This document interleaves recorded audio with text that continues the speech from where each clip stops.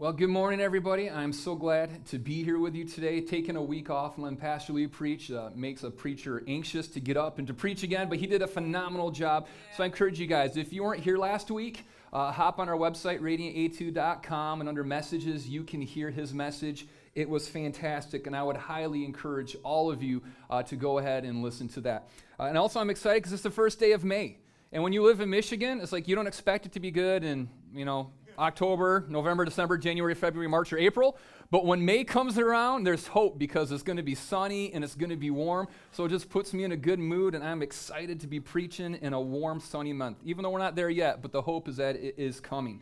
So if you have your Bibles with you this morning, go ahead and turn to Galatians chapter 4. We're continuing in our series through the book of Galatians, and in it, Paul's addressing how is it that we now live under the new covenant that we have with God? How is it that we relate to him now that Jesus has come? And one of the things that I think is confusing for a lot of people is this relationship that we do have with God now. I meet with a lot of people, and one of the things that I encounter a lot is people share with me the frustration because they love Jesus, they want to follow him with all of their hearts, but they still feel like there's this disconnect.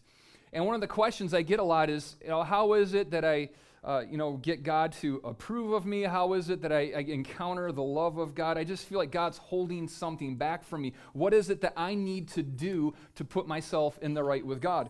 And that's a question that I think all of us have to continue to look at, and it's something that continues to be a part of our mind, of how is it that we relate to Jesus, and how is it that we now encounter God relationally as followers of Jesus.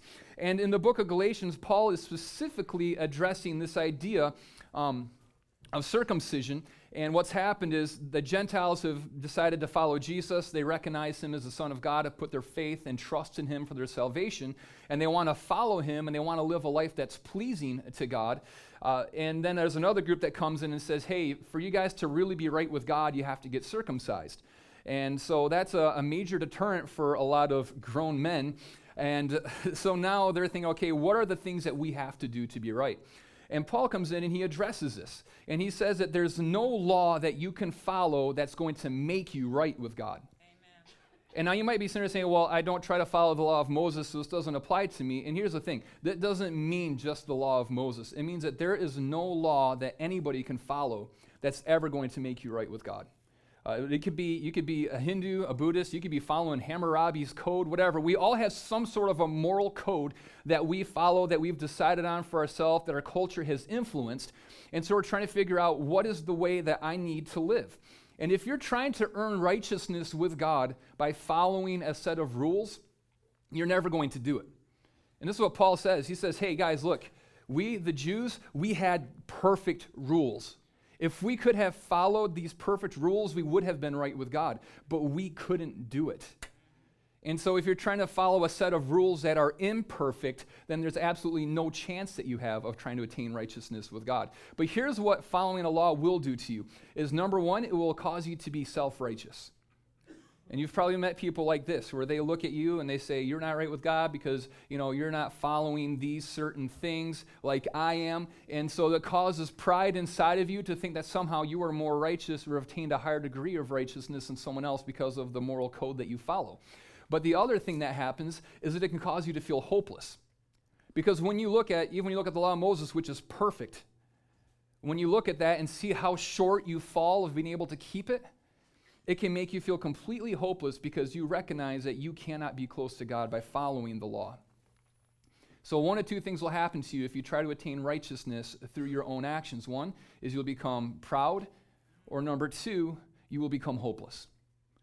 And what Paul says is that the way that we relate to God now is through relationship. And in fact, he says this, we're actually backing up to Galatians chapter 3, verse 26. He says, for you are all sons of God through faith in Christ Jesus. And what that's important for us to understand, the word sons, some people translate as children in some of the newer translations, but I don't think that's a really good translation because culturally what's happening is when you say that this is my son, it means that this is my heir. Not all children were equal in the time that the Bible was written.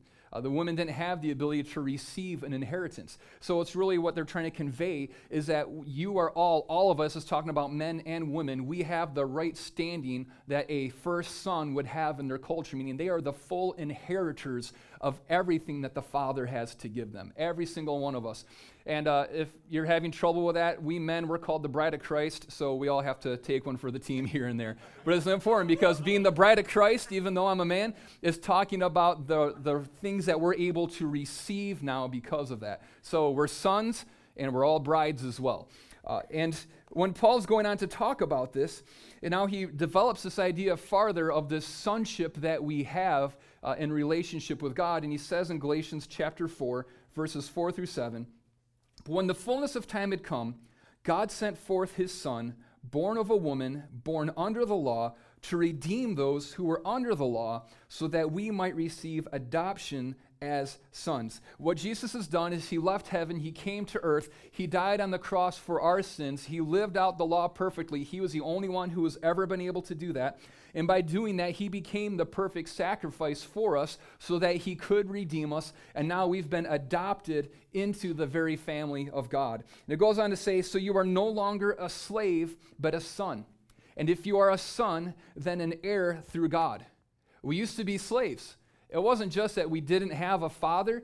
We were slaves. We were enslaved to sin. We were in bondage. There was nothing that we could do to escape it. Sin was our master. But through Jesus, we've been removed from the bondage of slavery, taken from that old identity, brought into the family of God, and now he calls us sons. He calls us heirs of everything that the Father has.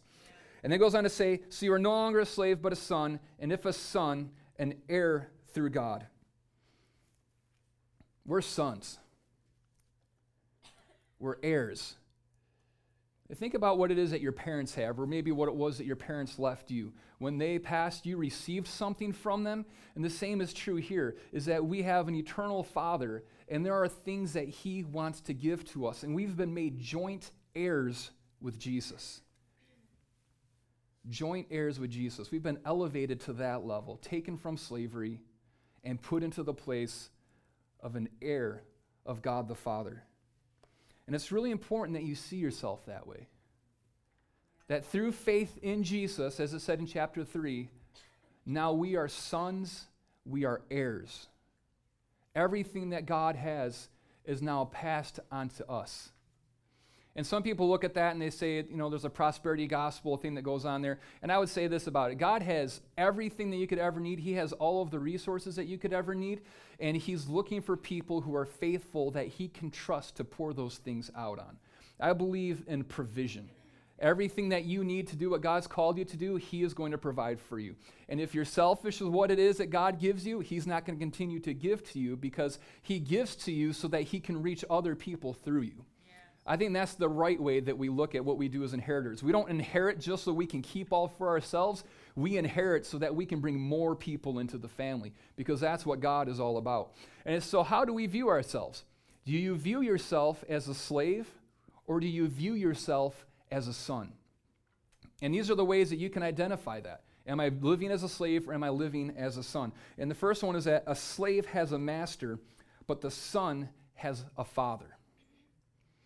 There's a church in Mexico, I remember seeing this when I was a kid, where they come in and for a long ways away before they get to the church, they get down on their knees. And they begin to crawl towards the church on their knees as an act of penance, as a way to try to show God like, hey, we're really sorry about everything that we did. We're trying to make it up to you. You're so holy, you're so worthy that I'm willing to crawl on my knees all of this way into the church because I'm not worthy. And what happens is there's these trails of blood leading from the streets to this church because you can only walk on your knees for so long before all of the skin is worn off them. And they get proud, like, look how much I love God because all the skin has been torn off of my knees. That's a completely wrong view. Don't do that coming here because we're not cleaning the carpet. You're just going to make a mess and we're leasing this place. It's not going to be good for anyone. But that's saying they're looking at God as this master. But what God's called us to view him as is a father. Do fathers make their children walk on their knees so the blood is so the skin's torn off them as a way to show that, hey, I really do love you, or hey, I really am worthy of being in your presence? Oh, fathers don't make you go through hell to approach them. Our Father went through hell to approach us. Yes. And that's the heart of a father.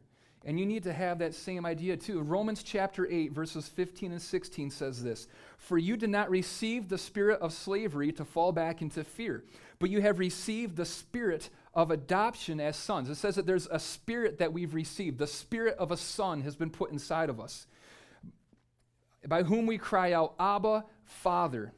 The Spirit himself bears witness with our spirit that we are children of God.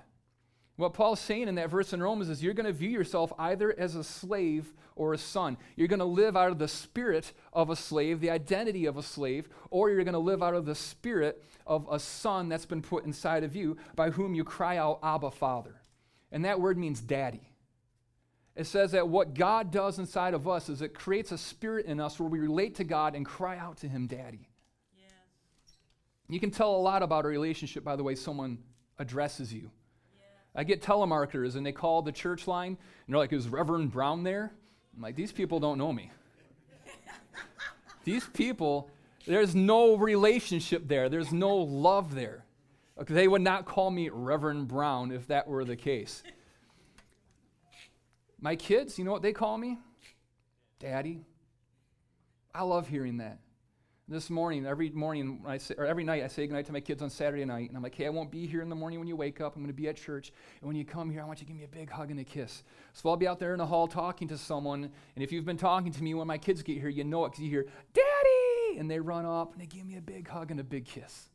And I love that. I love hearing them say, "Daddy." If my kids ever say, "Reverend Brown," I'm going to be like, "What?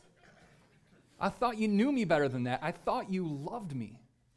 But the way that you address someone, like my wife, she calls me a honey bear and, weird stuff like that. Why? Because there's a relationship there. Don't call me that. If you call me honey bear, it won't be cute. I was like, oh. Ooh. I need like an armor bearer or something to protect me. But the way that you address someone shows that. And so Jesus says, "I want you to call me Daddy." That's the heart of God. When he says that what he's doing, what the Holy Spirit is doing inside of us, is creating a spirit of adoption as sons. We're children of God, and the way that we cry out to God is we say, "Daddy." Have you ever heard people pray and they're like, "Oh, magnificent Creator. Oh, great Spirit." I'm like, well, he is a magnificent Creator, absolutely. But I can tell that you don't know God very well by the way that you're addressing him. My kids don't come up and call me, "Oh, great Creator," although technically that's true. But that's not how you relate to me. The relationship has to be there. When we look at Jesus, this is what I love. Did you guys grow up with a picture of Jesus in your home or seen one in a church somewhere? And he's this, white, blue-eyed Jesus with perfect manicure, just flowing brown locks going over his shoulders. And he's looking emaciated and stoic and untouchable and unapproachable. Like, that's the Renaissance version of Jesus. But what do you see in Jesus when you read Scripture? It says that the disciples are always having to get kids and toss them away from him. They're like, all these kids are just mobbing Jesus. What kind of people do kids go to? Are kids drawn to emaciated Jesus, the stoic one that's unapproachable? The people that kids like are the ones that are getting down with them and they're wrestling them. They have candy in their robes. They're pulling their cheeks, hiding things behind their ears. Kids don't love people that don't love them. Have you noticed that? If you're mean to a kid or unapproachable, that kid doesn't come back around. But if you get down on their level, that kid will never get off your back. What's the way that you view God?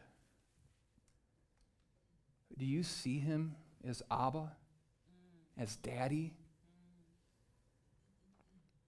Because if you don't, you're living as a slave. If you just view him as a master but not your father, then you're not living as a son, and God has more for you. Another thing is, a slave is an employee. The son is an heir. I had this interesting relationship growing up because my dad ran a campground. And so, I'd watch, he had all these employees that would be working for him, and then there would be the family that was working for him as well. And the way that we worked was different. The employees, what they did was they came in and they punched in on the clock, and when their shift was over, they punched out. For the family, there was no punching in and punching out. You just got to work because this was the family business. Have you ever been at a restaurant and you can tell the difference between the owner or the family versus the people who are just working there? The family, they're the ones that see a piece of paper on the floor and they bend over and pick it up. The family sees someone new that comes in and they go and they welcome them. They're trying to check in on people, make sure everything's going well. They're the ones that are just pouring themselves out in what's going on. The employees, though, it's a relationship wherein you only work as hard as you are required to by your employer. And it's a relationship where if you stop receiving benefits, then you're out. If you stopped getting paid at your job, would you continue to show up and work? Because you're an employee. But if you were working for your dad somewhere, would you even expect a paycheck? Would you go above and beyond what it is that's been required of you? Yeah, because you're working for your dad. And this is the way it plays out for us. Is in Romans chapter 8 it says, "And since we are his children, we are his heirs. In fact, together with Christ, we are heirs of God's glory. But if we also share his glory, we also must share his suffering." See, what it's saying is that as heirs, we share in the glory of God and we share in the suffering of God. It means that as heirs, we're a part of the family business. And what's the business of God? Making disciples. Making sons, making daughters, working redemption and restoration, reconciliation in the lives of all of humanity, going into the places where the enemy has stolen, where the enemy has killed, and bringing life into those places. He's driving out darkness through his glorious light. He's marching through the place, bringing victory everywhere he goes. That's the business of the Father, and that's the business that we are a part of because we are sons and because we're in daughters. We don't just work for this. I love that. This view of church sometimes, it always is interesting to me. It's like people are like, I'm going to serve in children's ministry. I got to set up signs and tear them down or whatever. It's like, I can't do that. I need to be paid to do this. And I'm like, what are you talking about? This is the family business. This is what we do. Why do we go to the lost, the poor, and the broken? Because it's the family business. We get to share in the glory of God, and we also share in the suffering of the Father as well. But you know what I've discovered? The suffering isn't that bad when you have the proper understanding of it. I was working for my dad in the summertime. Child labor laws were not approved, but I wasn't really an employee, so it didn't matter. I'd be putting 60, 70 hours in a week. That's what I did. And I didn't expect a paycheck or demand one because it was the family business. I had a vested interest in what was going on. And it wasn't a burden to me because I was passionate about what I was doing. That's why I'm so passionate about the church too. And in the Belong class that we have today, one of the things we'll do is just talk about the vision and the values of the church, what it is that we're all about, and showing people, like, guys, this is the family business that we're a part of, and we want you to join in with this. We want you to be a part of what God's doing. We want to see God use your gifts, your talents, your abilities, your personality type, your experiences, all of these things, so that we can make more disciples. We can help you find your purpose, your place in life. And as you do that, you get to share in the glory of God, your Father, as you join him in his work. And something will happen in you. Something will be ignited in you. And I love it. You can tell when people understand it because they see someone new that comes into Radiant Church and they're just like, oh, there's someone new here. I want to go greet them. I want to make sure they feel welcome. Or they see, something on the floor. Oh, let's pick that up because this is my church. I'm a part of the family. I'm a part of the business here. I'm going to do whatever it takes to help as many people find Jesus as possible. And I'm going to go into my workplace. I'm going to go into my family, into my social circles. And I'm going to use everything I have and leverage everything God's put in me and everything that God's given me according to my glorious inheritance and the riches of Christ so that I can make more and more disciples of Jesus. And it doesn't seem burdensome because what you're doing is the business of your Father. And then here's this. The slave is driven by duty, but the son is driven by devotion. You see, slaves don't get to set their own agenda. They just have to do whatever it is that their master told them to do. And they're never passionate about the things that they're doing. But when you have devotion inside of you, you're excited about what you do. See, last year my parents had their 40th anniversary, and so my sisters and I, we got together and we said, they've been pretty good parents, so let's do something to bless them. They kept us alive. They taught us to love Jesus. So my dad's going to be listening. I'm in trouble. So let's do something nice for them. And it's like, let's pool together and let's send them on a trip to Bar Harbor, Maine. And we're going to pay for their flights and the rental car and their hotel and all that stuff. We just want to bless them because we're devoted to them. Now, you know who wouldn't do that for my parents? Someone that doesn't love them. Be like, you want me to do what? If I just said, hey, good news, my parents have been married 40 years. Let's get together and I'm going to have you pay for them to go out to a trip to Bar Harbor, Maine. You're going to be like, why on earth would I do that? If I made you do that, you'd be like, that guy's such a jerk. I don't get to go to Bar Harbor. I can't afford this. I don't have the time for this. Do you guys ever do that? Like, whether I have to read my Bible for, 3 chapters today. I got to pray for 30 minutes. I'm 10 minutes in and I'm already repeating material. Oh gosh, why do I have to do this? That's the slave mentality. But when you're a son, you're a daughter, I was so excited to be able to bless my parents in that way. And when you're a son, when you're a daughter, you're excited when you get to pray and read your Bible and serve and do all of these things because you're blessing the one that you love so much. How have you been viewing it? Has it been a duty for you to follow Jesus and to sacrifice in following him?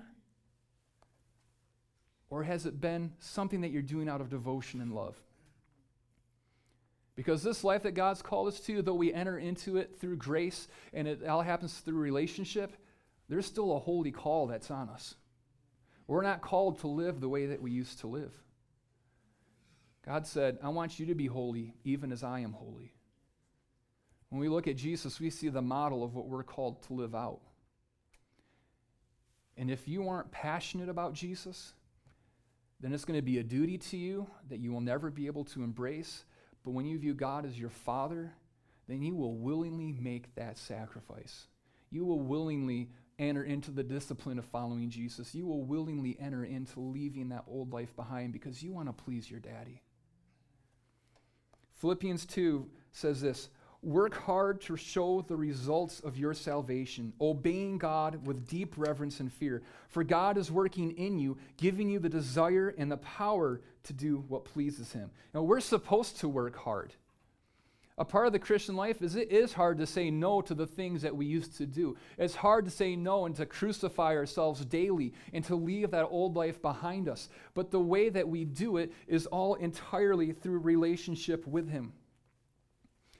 If we're just trying to follow a law to make ourselves right with God, we'll never be able to do it. But when you enter into a relationship as a son, as an heir, as a part of God's own family, then it says that he's going to give you the will to live a life that's pleasing to him. And it says that he's going to give you the power to live a life that's pleasing to him. You can't even do it any other way. There's a verse where it talks about Jesus is addressing the Pharisees who they've been trying to live a life that's pleasing to God, and they just can't do it no matter how hard it is that they try. And Jesus says, guys, you've been searching the scripture, but you've completely missed me.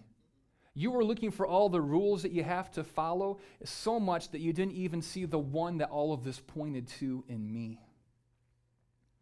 See, we can't follow the life God's called us to until we first come to the person of Jesus. Yeah. And when Jesus begins to move in us, and when Jesus begins to work inside of us, he changes our heart, and it becomes our desire, it becomes the will, it becomes the joy of our life to follow him. Through all of the suffering, through all of the sacrifice that might entail. And when you come to those moments of discipline and saying no to temptation and saying this is what the Bible says and I need my life to match up to this, even though I don't see how that can happen, even if I don't agree with it, even if it seems incredibly hard, well, it says that he's going to give you the power to be able to live that out inside of your life when you first come to Jesus through faith. Let a love develop inside of your heart for him so that you can cry out, Abba, Father, and you relate to him as a son. And isn't that good to be a son? Galatians 4:8-9 goes on to say this. Before you Gentiles knew God, you were slaves to so-called gods that did not even exist. So now that you know God, or should I say now that God knows you, why do you want to go back again and become slaves once more to the weak and useless spiritual principles of this world? And what Paul is saying, guys, because of what God has done in us, because of the life that he's made available to us, because of the relationship that now we're called to enter into with him, don't ever go back to anything else. Don't ever go back to trying to live a life pleasing God without the relationship with him. Don't ever go back to trying to live as a slave instead of living as a son, because you were called to be a child. And when you give God your heart, he begins to change it, and you receive the power to live out the life that he's called you to. So then how is it that we live in relationship with God? Number one, see God as a father. How you see him will determine how it is that you relate to him. And Jesus himself says this in Matthew chapter 7.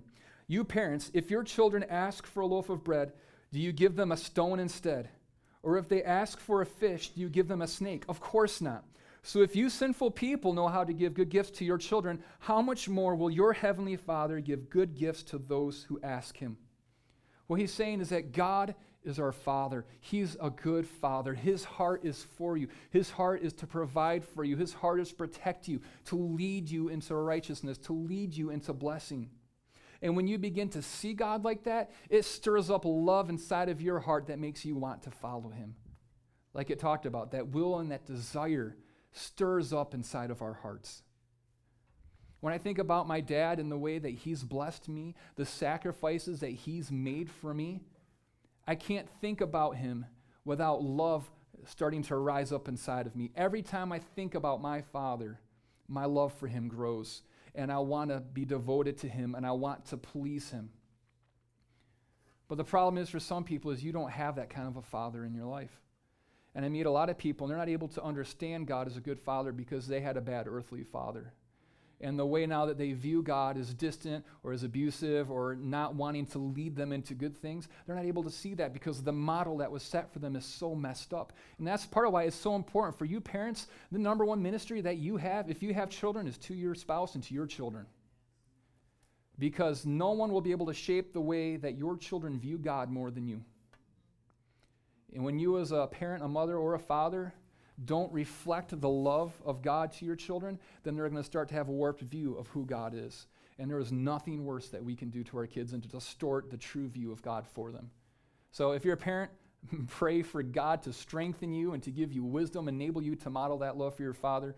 But if you haven't received that love, or if you don't know who your father is and what he's really like, then you'll never be able to do that.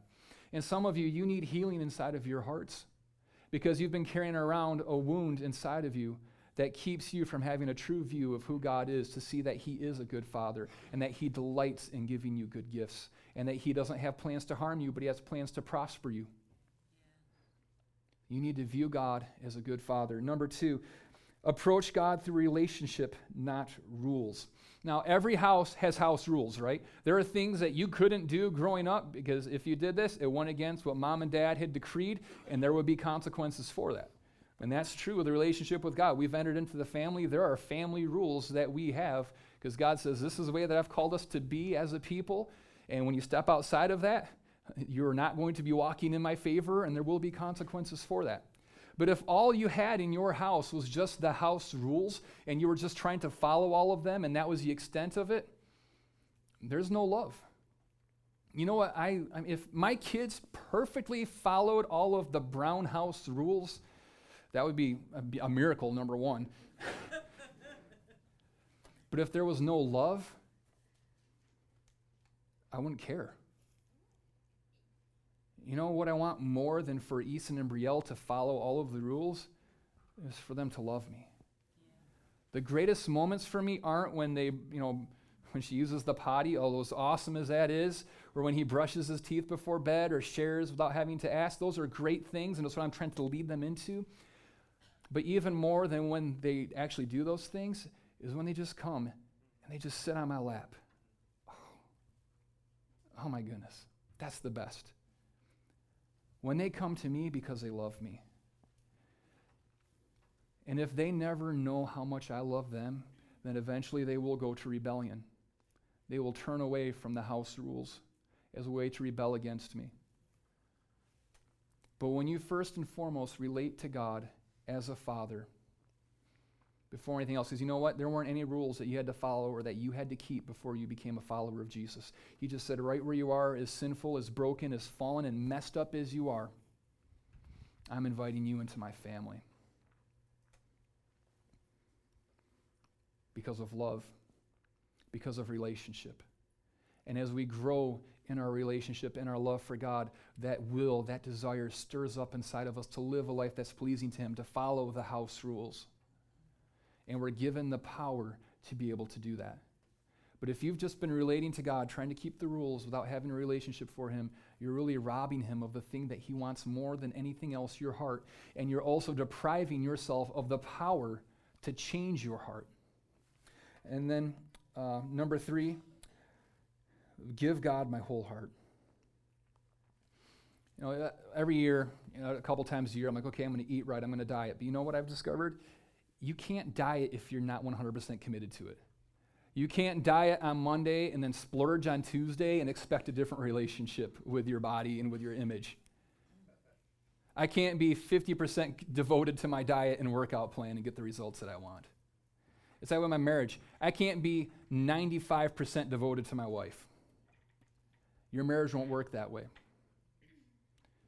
You have to be 100% devoted to God. It says that He wants your whole heart. He wants you to go all in on this. Jeremiah 29 says this, if you look for me wholeheartedly, you will find me. I will be found by you, says the Lord. I will end your captivity and restore your fortunes. I will gather you out of the nations where I sent you and will bring you home again to your own land. Jesus is saying, or God is saying through this, you can't be 99% committed to me. He says, when you search for me with your whole heart, you will find me. A lot of us have been searching for God 99%. And we become disappointed, we become disillusioned. We think, God, I tried and I didn't find you. This didn't work for me. I didn't have the relationship with you like people talk about. But it's because you didn't go in 100%. It has to be, I'm in this. There's no turning back for me, Jesus. I fully submit to you, to your will for my life. I'm coming after you. I'm going to draw near to you, and you're going to draw near to me. But we have to be 100% in, or else you will never experience that. You will never know the love of the Father. You will never have that devotion built inside of your heart if you're still trying to keep part of yourself invested in the world and part of yourself invested in the family of God. 99% in is really 100% out. God wants your whole heart.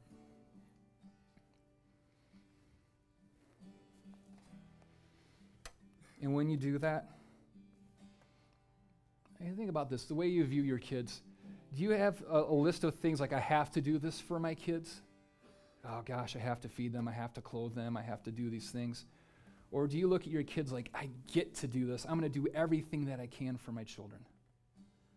And that's the way it is with God, with us. He wants to do everything He can for us. And relationship changes everything.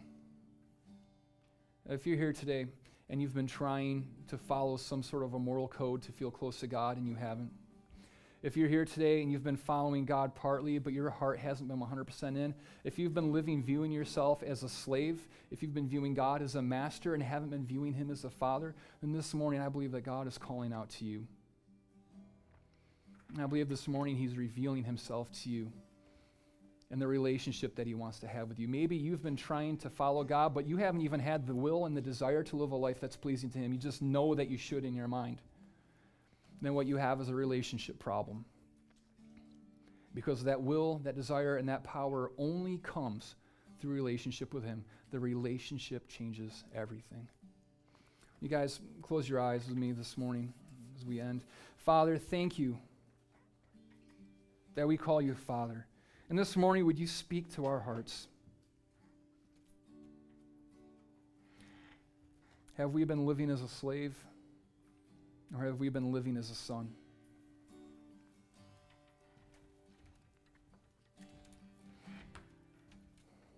And this morning, if you know that you've been living as a slave and you haven't encountered that relationship with God, maybe you haven't been 100% in seeking after Him, And this morning, He's calling to you. He's revealing His goodness to you. And He's drawing you to Himself. This morning, if you want to make that decision of, Jesus, I want to come after you. I want to be a son. I want to be a daughter. I want to receive all that you have for me. I want the spirit of adoption inside of me. I want to be able to cry out, Daddy. I want to be able to have the will, the desire, and the power to live a life that's pleasing to you. I want a relationship in my life that changes everything. With our eyes closed, you just slip up your hands away, say before God, God, that's me. That's what I want. Would you do that inside of my heart? Thank you. Thank you. Let's pray this together this morning. Father, thank you for your love. Thank you that we can call you Father. Thank you that we can call you Father. And today I come and I submit myself to you. Forgive me of my sins.